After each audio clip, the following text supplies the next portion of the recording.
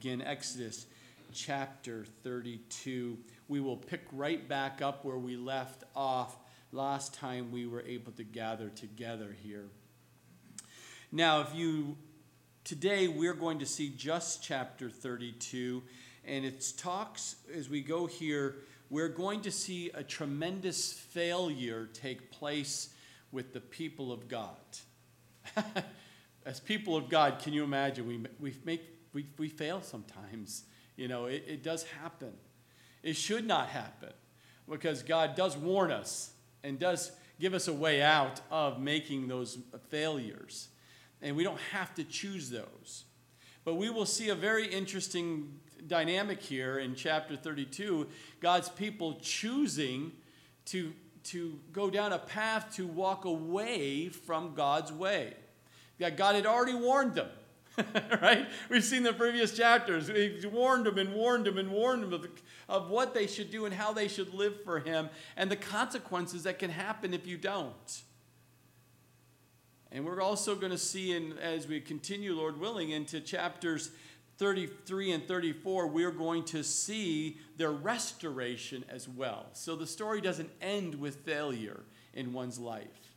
There can be a restoration that can, if they will turn and repent and come back to God's way, right? Are you with me? Are you tracking with me? As I'm warming up here, because I'm going to get going here, because I want you to make sure you're tracking with me, because if you're one of those mindsets where it says, I failed, I failed miserably this week, and whatever might go in your mind, okay, that's failure. That's done. We're moving on now, right? So we're going to talk about it here. You're going to learn from it. And next week you come back, because we're going to talk about restoration. And we could talk about how God is going to restore you back into fellowship and into him working mightily through your life, and allow him to do that. So there is a restoration. Yes, if there's failure, there's restoration. Amen? Are you tracking with me here this morning? All right. So here we see now, when the people saw that Moses delayed coming down from the mountain, the people gathered together to Aaron and said to him, "Come, make us gods that shall go before us. For this Moses, the man who brought us up out of the land of Egypt, we do not know what has become of him." So we'll stop right there, and let's walk through these verses, these 35 verses today. And first off, it says, now when the people saw that Moses delayed. First of all, Moses didn't delay, did he? They only delayed in their own minds that he was delayed. They didn't understand, and they didn't set in the fact that he went up because God called him to go up. And when God calls you to go up, it's in God's timing, not man's timing, that does what God wants to do. So first of all, that they were leaning on their own understanding because they felt that he was delayed. He wasn't delayed. God is not, it may feel and sense that God is delaying at times, and trust me, we have experienced that, have we not, in this fellowship, and at times a delay of why things haven't gone through the way we would like them to go through at the timing, right? I wish we were all gathered together again freely, but there's been a delay in allowing us to gather together, but God still in control, and God will work it out, and God is doing a work through this to teach us, and I hope each and every one of us learn through these perceived delays according to how we feel and think. Amen? So God has got Moses exactly where he needed to be, at the top of the mountain. And as we know from the scriptures, he wasn't giving him just 10 commandments. He was giving the layout of a heavenly view for an earthly playout called the tabernacle. And all the elements and all the things that coming with this. And it takes time for that to happen, but it's God's perfect timing. And it was only 40 days from the people to hear what God told them to do, and the instructions that Moses gave to Aaron and Hur, that they're supposed to lead these people while he's gone. And it was only took 40 days for them to go what? Back to their old ways. See how quickly it can happen? To sit there and say, I know I heard from God. I know what God's word says. I know I'm on the right track. I'm doing it according to his way. And you say, I can sit back and just do whatever I want to do. It's only a matter of time. Within 40 days, you could possibly go right back to the old ways. We have to stay on guard, as we see in the scripture here. And so as they look here, they're saying Moses is coming and delayed. These people here, God's people, as they gather together, be very careful when people start sitting there and going, I don't know what's going on with leadership. You know what's going on with this Moses? You notice in the scripture here, they called him not our leader, the Moses who God has appointed to lead us. No, it's this Moses, like it's some other person. It used to be someone that they trusted, and they said, remember in the previous scriptures, we're going to listen to you. We want you to lead us. You go to God. You get the word. We'll follow whatever you say. We're all for you, boss, man. We're with you, leader. We're with you, pastor. Oh, we're devoted to come and do whatever God's called you. Speaking through you, we'll do it. And then the people gathered together. And you see what happened. These gathering together, this group think, this popular opinion moment comes into play. And they popularly got together and said, what? It says, turns to Aaron, the assistant pastor.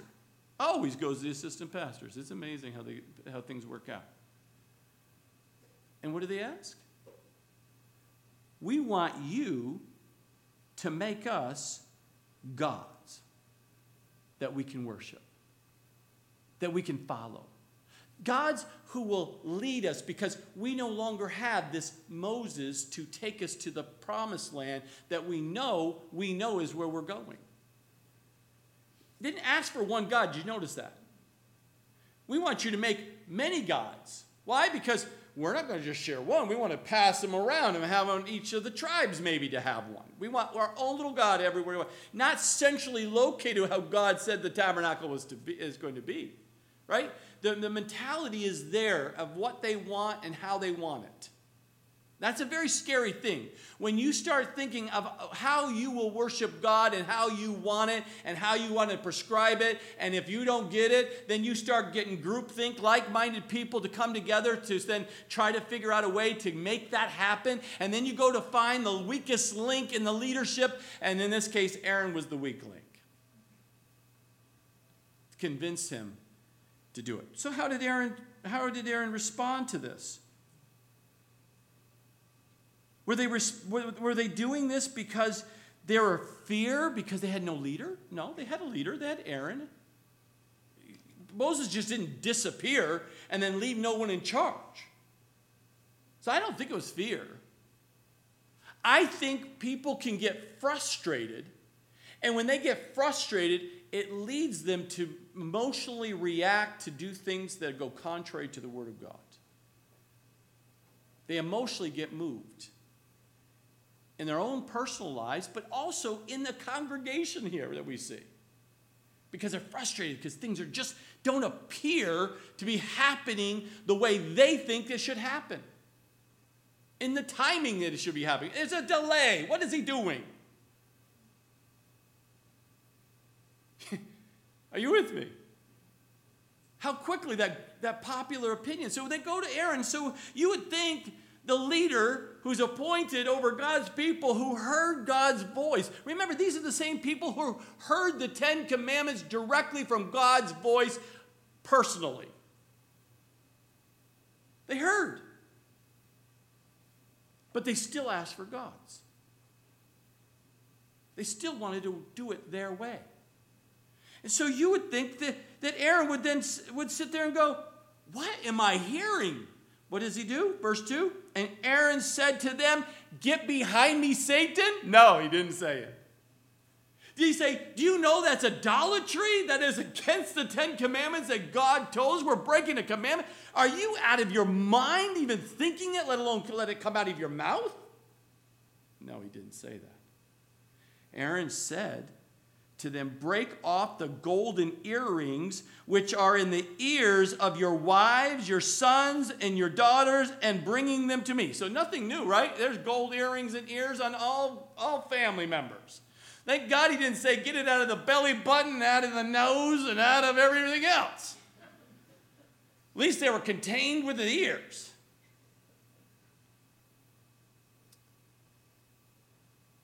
probably this gold is the same gold that they got from the Egyptians.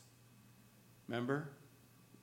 God used that to provide for them, but the gold was not to do what they're about to do. It was to help to build and provide for them in the desert and going into the promised land, but to build the tabernacle, a place of worship.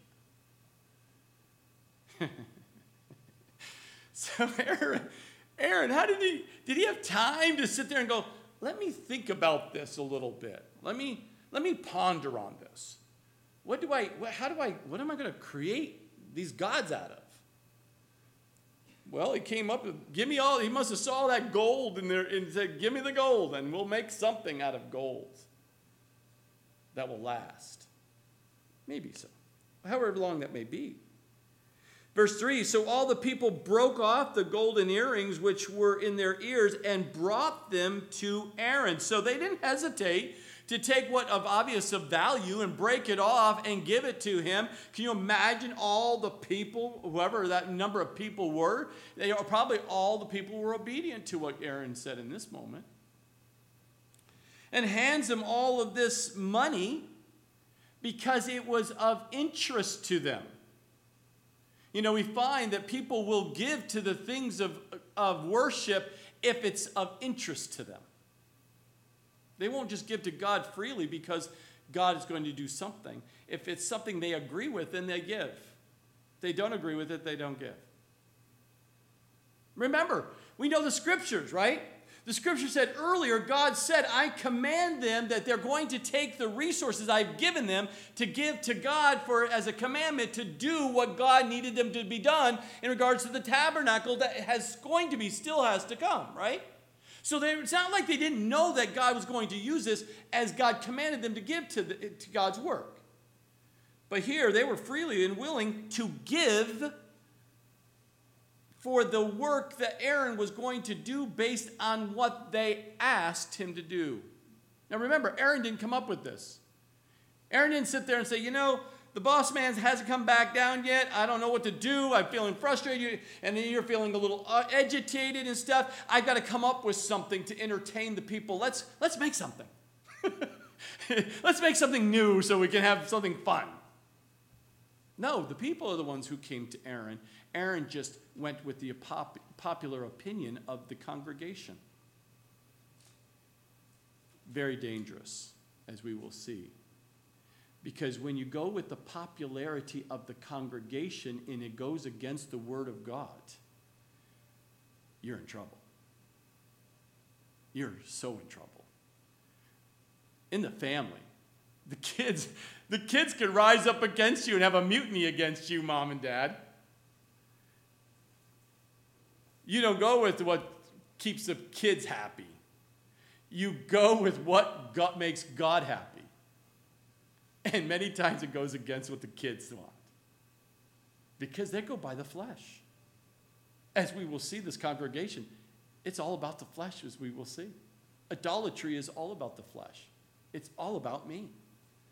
And we will see this played out here, right? He said, so what happens here? As he received the gold, verse 4, from their hand, and he fashioned it.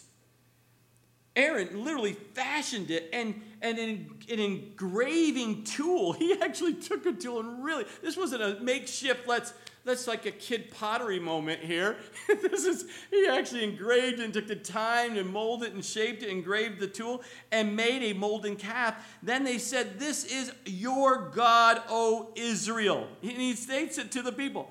This is your God, O Israel, that brought you out of the land of Egypt.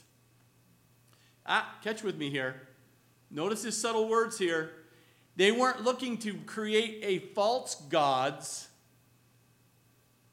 They were adding to the worship of something they can look at. They had to see something. Do you notice that? Aaron made sure, we're making this golden molten calf for you to know it's the same God that brought us out of Egypt. That brought us through the Red Sea. That brought us through all of the Amalekite war and now to this mountain. So they weren't looking to find another God. They knew this was the God they wanted to worship. But notice they had to have something visual to be able to worship. That is nothing new under the sun, is it? Because religions are filled with objects that people can't worship unless they have the object in front of them. They just can't just worship God in the spirit and in truth. They must add to their experience. And that's exactly what Aaron did. He created something to add to something because they couldn't do it by faith. They had to have something by sight to be able to do that. And that's dangerous. Very, very dangerous, as we can see. So what did he do then? Verse 5, so when Aaron saw it, he built an altar before it, and Aaron made a proclamation, a statement, a decree, right there. Boom. What? And said, tomorrow is a feast to the Lord. You think it was bad making a golden calf? Then you take that and then you worship it and you make and you honor this in front of the Lord himself, a decree, this will happen. You built an altar. Oh, Aaron, you're spiraling out of control and sliding down this thing so fast right now, dude. You are in big trouble.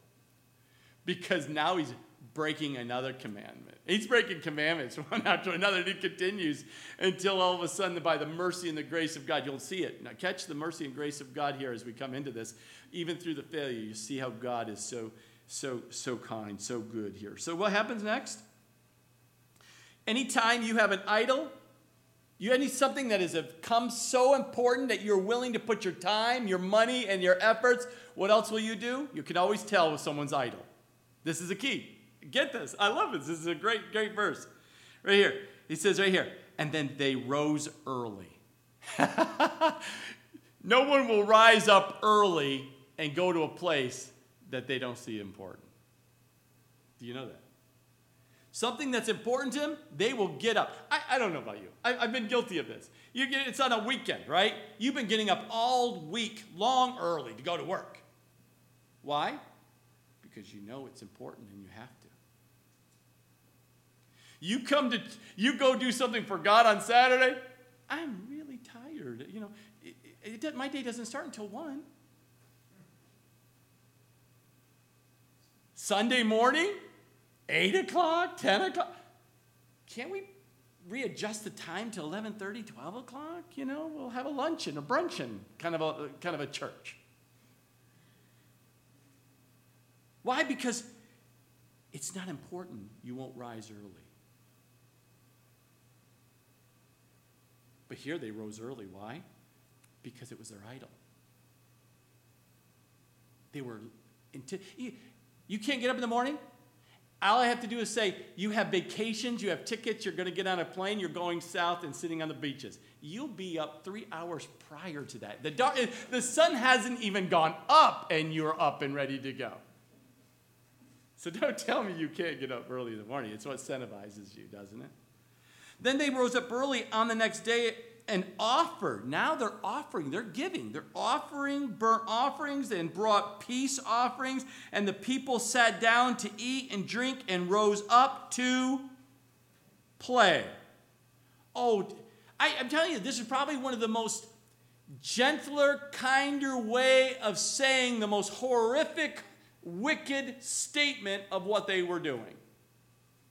And if you can think of a gentler or a kinder way of saying it, of wickedness in the Bible, please point that verse out. I'd love to see another one. But this is the one I think is the most incredible way of saying what is not being said. Because right here, these people came together and brought the food. They had a feast. They're coming and praising the fact that they have this idol now, this golden calf, and they're worshiping it because that it represents the God that they know. And all of a sudden, it leads them right into rose up to play. And play in the Hebrew word here is drunken orgies. It means sexual immorality is set in, and these people were having it. And they call it here in the scripture play. These adults were not playing.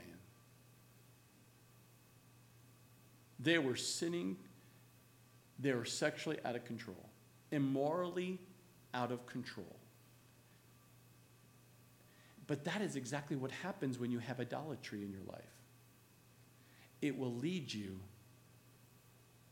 to immorality in your life.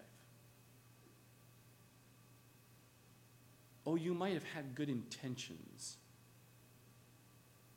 of why you started down that path with just the golden calf. But that golden calf will continue to lead you right into immorality, and you'll break commandment after commandment. Are you really loving God? Having the golden calf? Are you really loving others? Caught up in this kind of play? Kind of groupthink? No. It absolutely will lead you to destruction. As we will see, destruction does come for many. Not all. It gets better. If you haven't read ahead, you'll see what I'm talking about here. So we see that they rose to play in verse 7. And the Lord said to Moses, go and get down. Go and get down. Get off this mountain right now and get down to those people down there at the bottom of the hill. For your people, notice the key words here. God says to Moses, your people, whom you brought out of the land of Egypt, have corrupted themselves. They've chosen to corrupt themselves. Now, if you sat there and asked those people who are playing and sitting there and celebrating this golden calf, do you think in their minds that you would say, have you corrupted yourself? Do you think any of them said, oh no, I haven't corrupted myself. We're just having fun. We're just neighbors. We're friends. We're, fellow students. Now, of course, when you're in sin, you don't see as being the fact that you're corrupting yourself. They didn't see themselves corrupting themselves. But who does see the fact that they're corrupting themselves? God. God sees.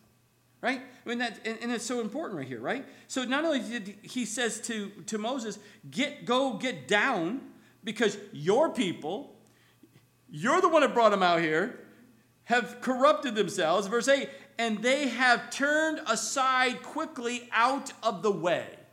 Out of the way, key word. Right underline that. Out of the way. What way? God's way. Why do we call our radio station The Way? Because there is the one and true living way to live for God and please God, and that is according to His Word and no other way. God gave them commandments. They chose to corrupt themselves. They chose to play with themselves. They chose to move down a path that is causing them to destruction, and they don't even know it. So God sends the leader back down to bring some order back into play. But they turn quickly. 40 days. 40 days they quickly walked away from the truths of God and went back to their fleshly ways. 40 days. Sad.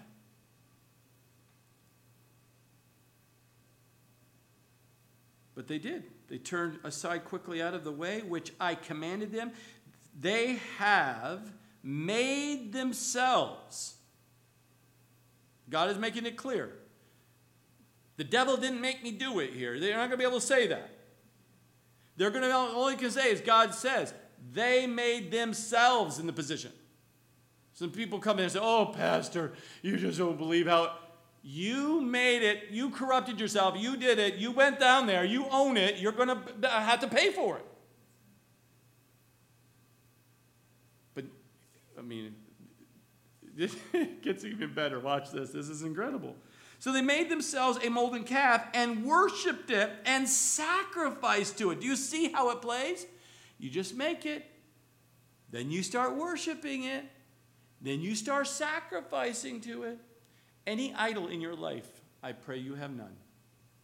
Even as the slightest, I hope that if there's anything that God has revealed to you that's an idol, you got rid of it. But if you haven't and you're struggling with it, I guarantee you that's the same path you made. You just didn't maybe make it, but you bought it. You got it. You made it means you got it. Whatever that idol may be. And what happens after that? You start worshiping it. What does that mean? You think about it all the time. It consumes your mind. It consumes your mind. It controls you. That's what worship is. And then finally, you start sacrificing to it. You actually, I've met more teenage young men in the last couple of weeks that their idol is this machine. That they've gone from this machine buying it and owning it in idolatry, and it's consumed them so much that they tell me they don't even eat for hours or drink water for hours. They completely forget to do any homework, or to do anything or follow up or even go to dinner. It consumes them, and then they start sacrificing. Whatever it takes, I'll steal, cheat, steal, whatever it takes to get that, more of that. It's a pattern here that we see right here in the people here. And he said, this is your God, O Israel, that brought you out of the land of Egypt. So what does that say here in verse 8? God hears exactly what they said. Notice, God said to Moses, let me tell you what they just said at the bottom of the hill. What did he say? This is your God, O Israel, that brought you out of the land of Israel. So he repeated what Aaron said to the people right there to Moses. So that tells you God hears all things. Everything. Right there. But look at that, but it gets even better. And then the Lord said to Moses, I have seen this people, and indeed it is a stiff-necked people. So not only does God hear what was going on down there, but he says, I even see exactly what's going on down there. And Moses, this is what is happening. And they are a stiff-necked people. And that language means unresponsive or stubborn. They're not willing to change. They want what they want. Those are stiff-necked people. That is not a good thing when it comes to following God and being stiff-necked and unresponsive to when God says you need to change and you're not willing to change. Mercy. So what happens? Verse 10, now therefore let me alone. Moses, we're done with this conversation. You got to leave my presence. You better start moving down that hill right now and shuffling your little self right down the bottom of the hill, because you got something to deal with. So let me alone, that my wrath may burn hot against them, and I may consume them, and I will make you a great nation. So he told Moses, get yourself right down there, because this is what I'm going to do. My wrath is going to just torch them all. But don't worry about it. I'll take you and make you a great nation. Notice here, notice what God is doing to refine Moses, the leader, through this process. He's sitting there right in front and says, the commandment is if you have any other idols, or if you worship or do anything, what's the penalty? Death. Right? So God says, I'm going to follow through with this. They've created idols. Look at what they're doing. Sexual immorality, death. That was a penalty. My wrath is going to torch them all, but don't you worry, I'll make you a great nation. The only other one who has that title is who? Abraham. So what God is saying to him is, I'll make you like Abraham. He's still fulfilling his promises he made to Abraham, Isaac, and we'll see that. Abraham, Isaac, and Jacob, right? A great nation will come from you.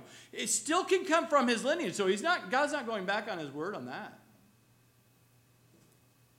So there's Moses as a leader. God called him to do this. What does Moses do? Does he say, wow, I'm going to be just like Father Abraham.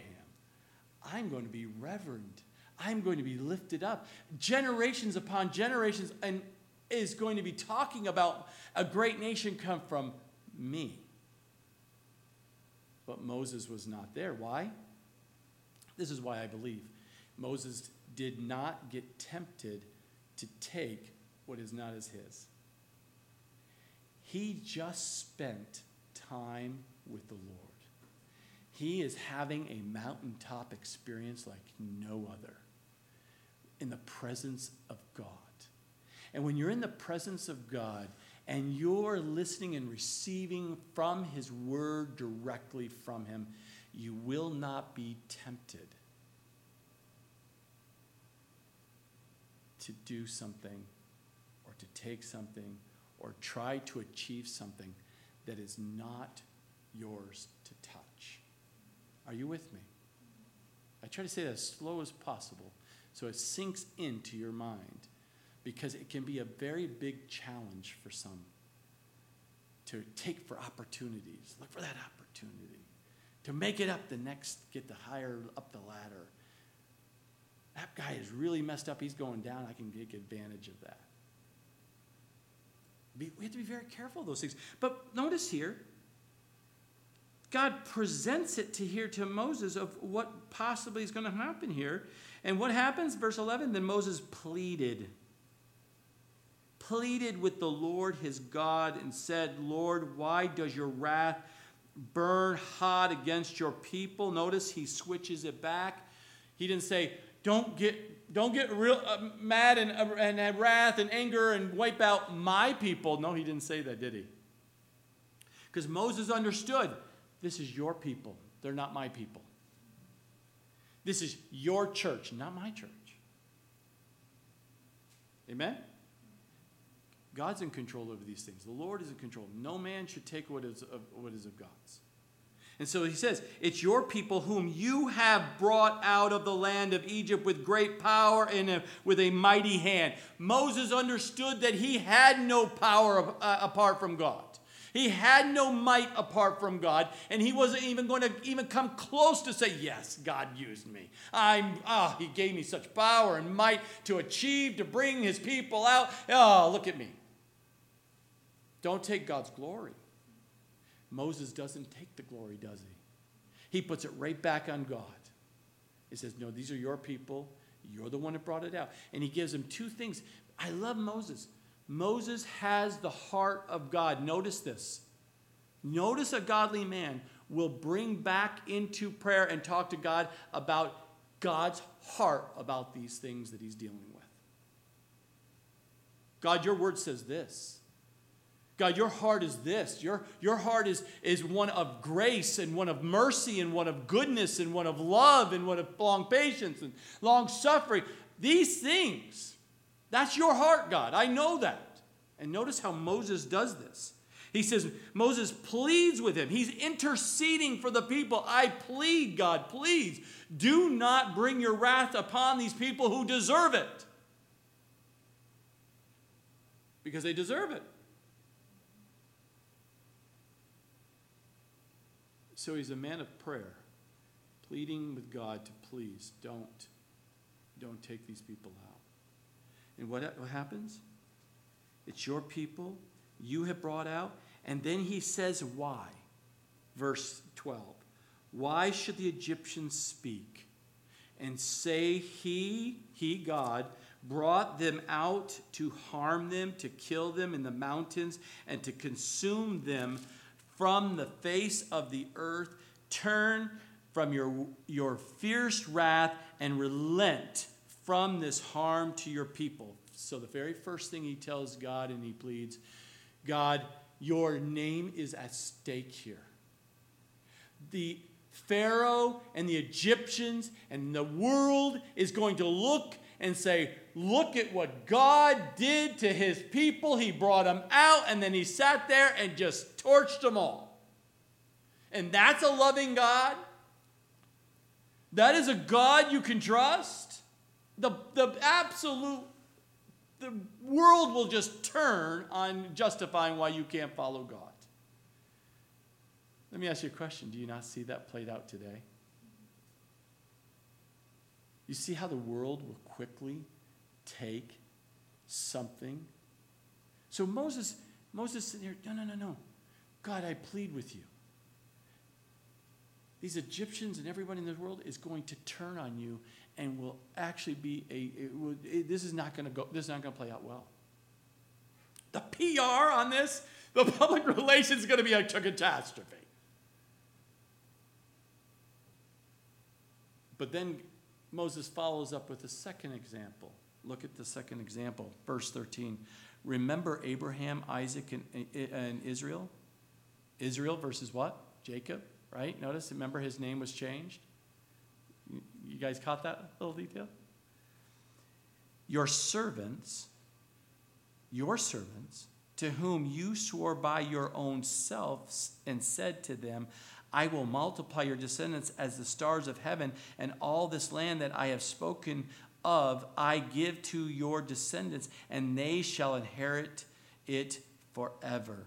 So the Lord relented from the harm which he said he would do to his people. Now, some of you might have said, wow, God changed his mind. Didn't change his mind. God is a God of judgment. He's a God of mercy. And he is a God of grace. That doesn't change. He could do judgment. He can show mercy. Or he can show grace. All of you screw up, you immediately go for the, God, I need your grace. That's what we rely upon, don't we? When we fall short, we're tempted, we fall to that temptation, we rely upon God's grace to restore us, to bring us back into according to his way. We ask for his what? Mercies every day, because his mercies are new every morning to us, right? Every day. But we're also wise that if we do not quickly change, there is a God of judgment to correct, because that is how God works. God will bring about judgment, correction on you and me to make sure we come back to follow his ways. Are you with me? So all Moses is doing is pleading to God for his mercy upon the people because of the fact that they deserve the judgment, but he's asking for God to show mercy. And so what happens?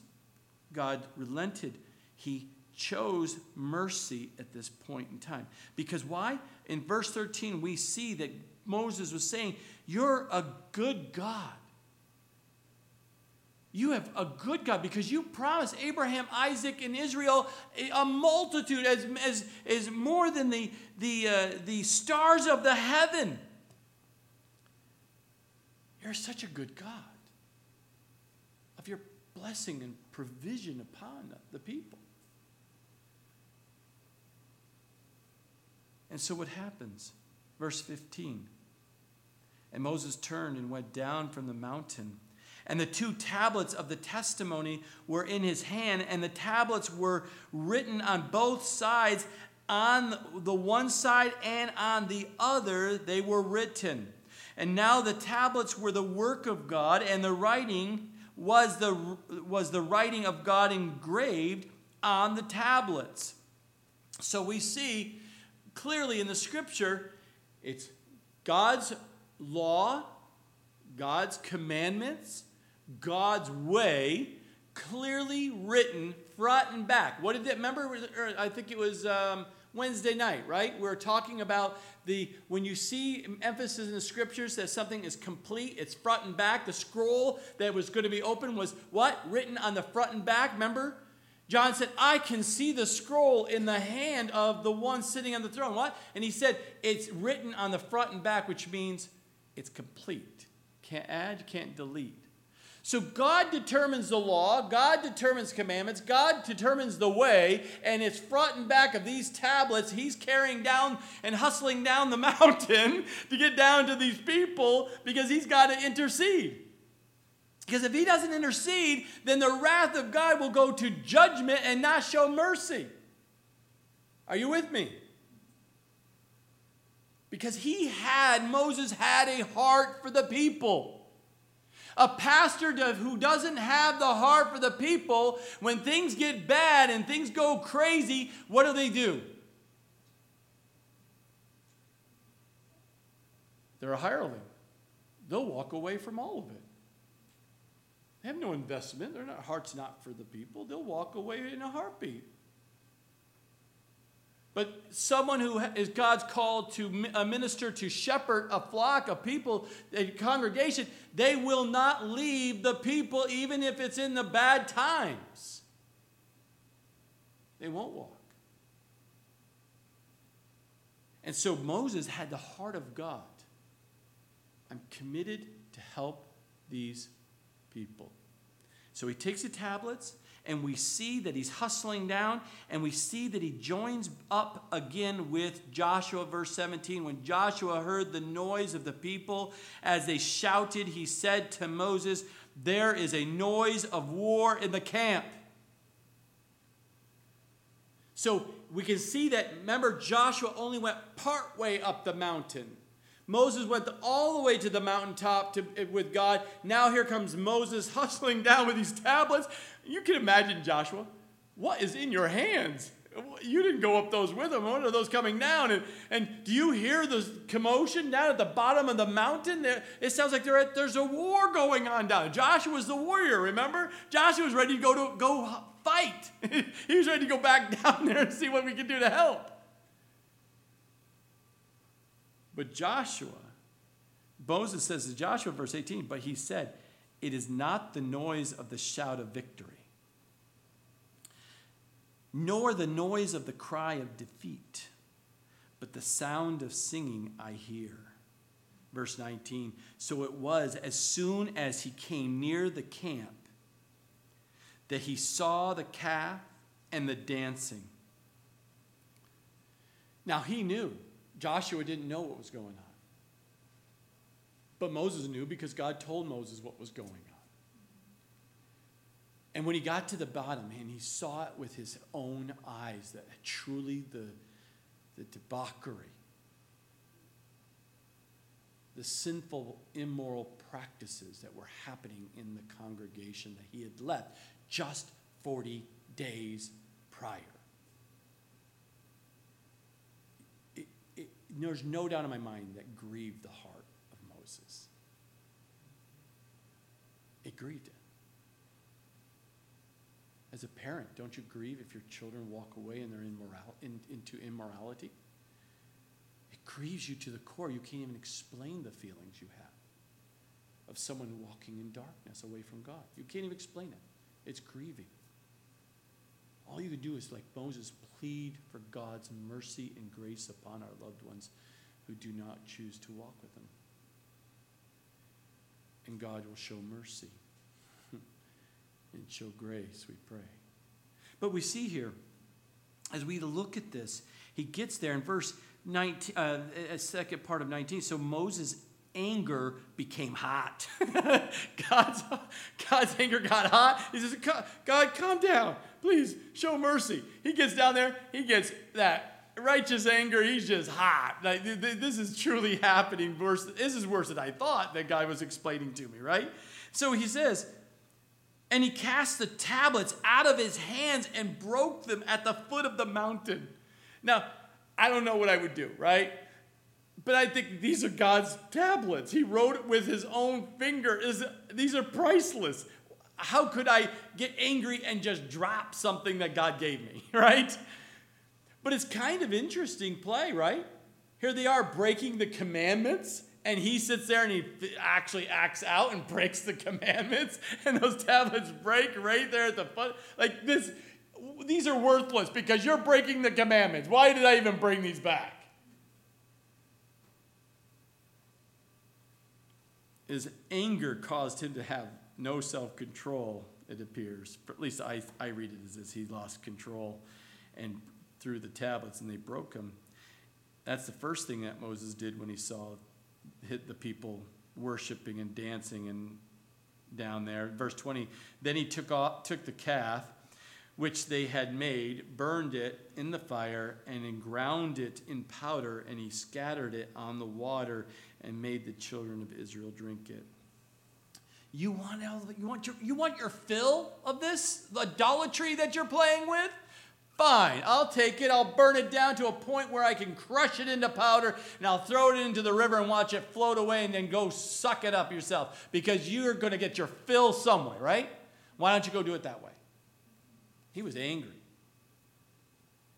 Absolutely angry. Because of their lack of self-control.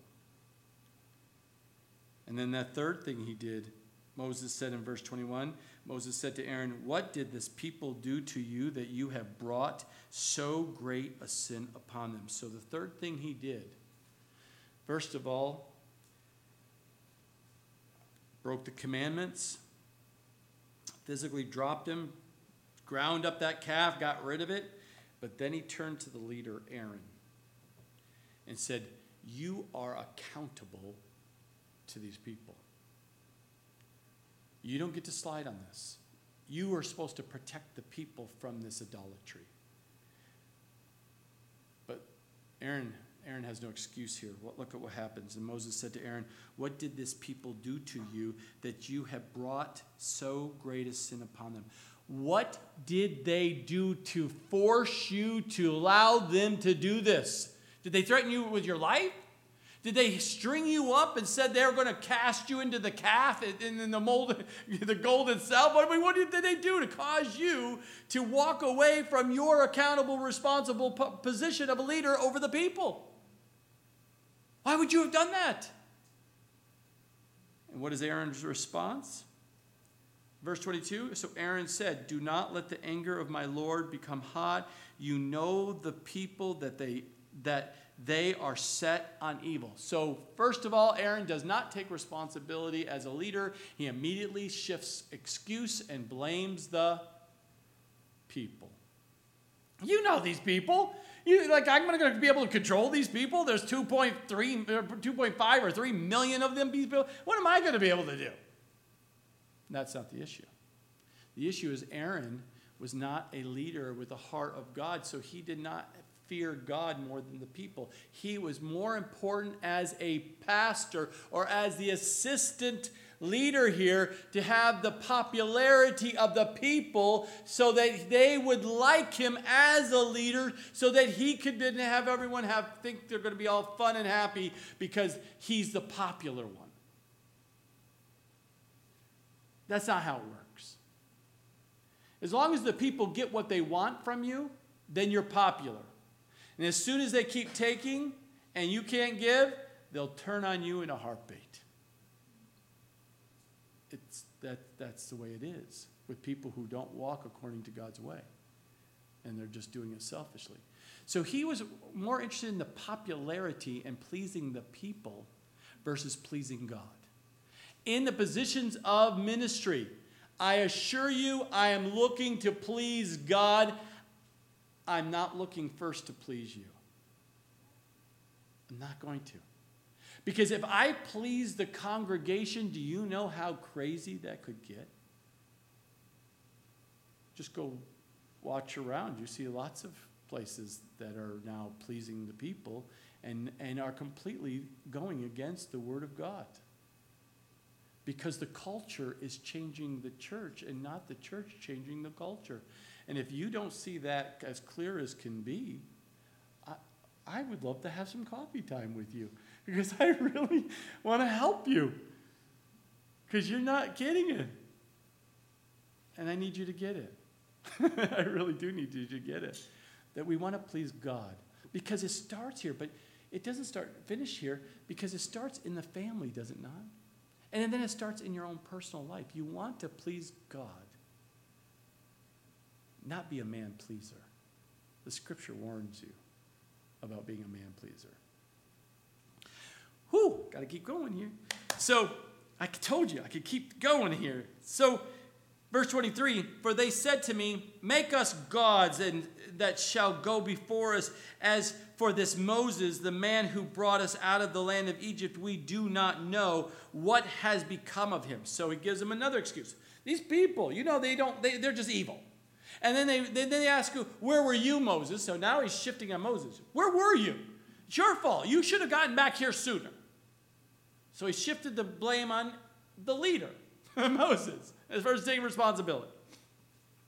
Verse 24, and I said to them, whoever has any gold, let them break it off so that they give it to me. And I cast it into the fire, and this calf came out. It just happened, Moses.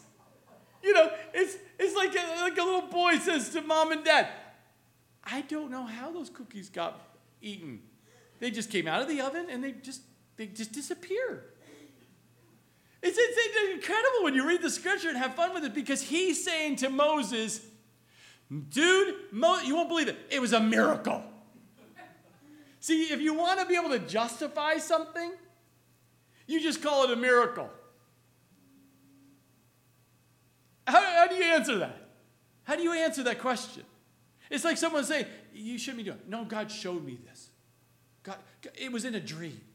It was a miracle. What do you say to those things? You can't say anything to those things. All you can say is, well, but it goes against the word of God, so it wasn't from God. I would think it's a little darker source that's coming from. But that's exactly what he did. He could not, he says, you can hear Moses. So how did the gold get fastened and carved and looking all pretty that I just did? How did that happen? I don't know. I asked for the gold. First of all, why did you ask for the gold? Didn't answer that question, did he? I asked for the gold, and it just, poof, it came out. Whew, you can't make these things up. It's right here in the scriptures. It's incredible. It just came out. First of all, he came up with another excuse, and he lied on top of that. Verse 25, now when Moses saw that the people were unrestrained, that's a key word right there. When someone's in idolatry, immorality, they're unrestrained. They're unrestrained with their words. They're unrestrained with their actions, their thoughts. They're just unrestrained. They're just out of control. That's another word, right? So they're unrestrained. For Aaron had not restrained them to their shame among their enemies. Then Moses stood in the entrance of the camp and said, whoever is on the Lord's side, come to me. And all the sons of Levi gathered themselves together to him. So now it's decision time. He stands up as a leader, tells the people, those who are for me, for God, come here. If you're not, then you're against God. You're against me. You don't come here. And just all of the sons of Levi gathered together. It doesn't mean that just Levi, the sons of Levi, came up to him. Others did, but all of the sons of Levi did that. And if you notice, that's the tribe that ended up being what? The spiritual leadership, the priests that were going to lead from that point forward. Notice that. In verse 27, he said to them, thus says the Lord God of Israel, let every man put his sword on his side and go in and out from entrance to entrance throughout the camp, and let every man kill his brother, every man his companion, and every man his neighbor. So the sons of Levi did according to the word of Moses, and about 3,000 men of the people fell that day. Woo! Talk about using your sword. They taken out. Why about 3,000 people? I believe, as I ponder on this, these are the 3,000 people who were probably the leaders that enacted all of the play and partaking that was going on within, that were the leaders causing the uproar within the congregation. It was this group. And so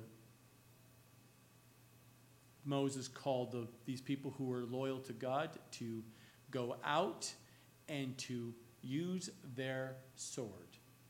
Now, let's bring it back to present day. Are you for God?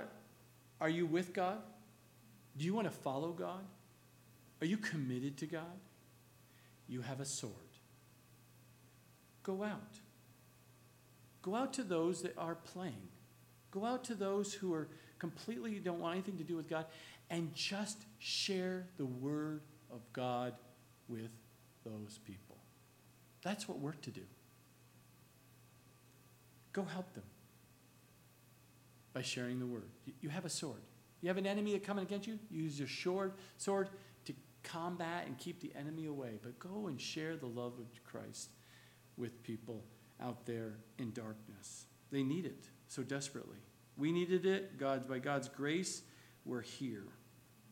Verse 29, then Moses said, consecrate yourself today to the Lord, that he may bestow on you a blessing this day, for every man has opposed his son and his brother. Who else would have done that? And if they feared God more than man, would they have gone out there and slain about 3,000 people? Now it came to pass on the next day that Moses said to the people, you have committed a great sin. He made it clear.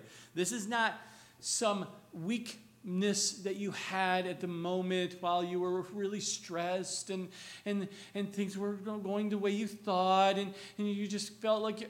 No, it wasn't all about feelings here. This was sin. He called it sin. It is sin. And he was not dancing around the word sin. He called it the way it is. So now I will go up to the Lord. Perhaps I can make atonement for your sin.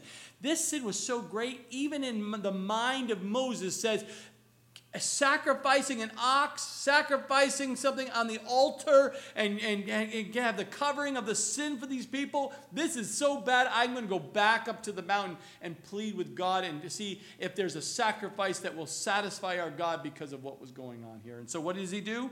I can make atonement for your sin. He was committed to even giving his life for atonement, to allow the people to become back into one with the heavenly God. And look at what happens. Verse 31, then Moses returned to the Lord back up the hill, back up the mountain. Here he goes. And said, oh, these people have committed a great sin and have made for themselves a god of gold. Verse 32, yet now, if you will forgive their sin. He's interceding for the people. As a pastor, we are to intercede for you, pray for you constantly. And his heart was right with God when it came to him being a leader over the people here. And notice that he's asking for the forgiveness. He's asking for God's mercy and grace. But if not, I pray, blot me out of your book which you have written. And the Lord said to Moses, whoever has sinned against me, I will blot him out of my book. So he's saying, Moses is sitting there going, and now there's two views on this. When he says, you can blot me out of your book, it can be the book of life that is referenced of those who are saved and coming to heaven. They've been the book of life, and I'm in the book of life. I'm willing to not come to heaven. I'm willing to go to hell for these people. Many take that view. Or he can sit there going, at this point in the scriptures, at this point in life, he could be also referring to, God, blot me out. Take my life. I will kill me now. Before my time, kill me instead of them, because I am willing to be taken out of the census book. I'm no longer part of the census here. I'm not take my life prematurely. Take it now for the sake of the rest of the people. You can take whatever view you want to take. The point is, Moses was willing to sacrifice himself for the sake of the people that God had put a calling on his life for those people. He was willing to give his life up. And now notice here, God did not, he just saw it and said, you're the man, I know why I picked you. I know why you're the leader. Because you're like-minded.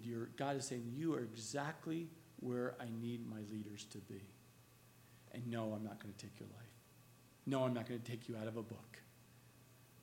But they're going to be judged, right? About 3,000 already were just dealt with by the sword. But notice what else happens here. And 34, and we'll wrap this baby up right now. He says, now therefore go, lead the people to the place of which I have spoken to you. The promised land, right? Behold, my angel. In your Bible should be a capital A for deity. Jesus himself. My angel shall go before you. Nevertheless, in the day when I visit for punishment, I will visit punishment upon them for their sins. Take them to the promised land, Moses. take him that direction, and Jesus is going to be with you. I'm going to make sure the Lord is with you the whole way. He is with you. God is with you. No fears, no worries. But mark my word, he says, because of their sin, there's still consequences for their sin. See, sometimes you have committed great sin. You've been sleeping around. Because it's part of the culture you got yourself wrapped up in, even though there are all kinds of warnings. And you got venereal diseases. So yes, you've been saved. Yes, you've been forgiven. Yes, you are going to heaven. Yes, you're a child of God. But you have to deal with venereal diseases the rest of your life. Until you go to heaven, then you're healed. So sometimes just because you have been spared for showing mercy and grace upon you doesn't mean you still don't have consequences that come from it. And notice here, verse 35. So the Lord plagued the people because of what they did with the calf which Aaron made. So not only the sword brought, some believe that the plague he's referring to is about 3,000 people. I see those two different things, but if you see them as the same, about 3,000 people, I believe the rest of the congregation that was along with it were plagued. However they were plagued by, we don't know because God doesn't give us that information. If you have a golden calf in your life, today's the day. Repent. Get it out. Cut it off. Cry out and ask for God's mercy and grace to give you the strength and ability to walk away from whatever or whoever it is that has become an idol in your life before it's too late. Amen?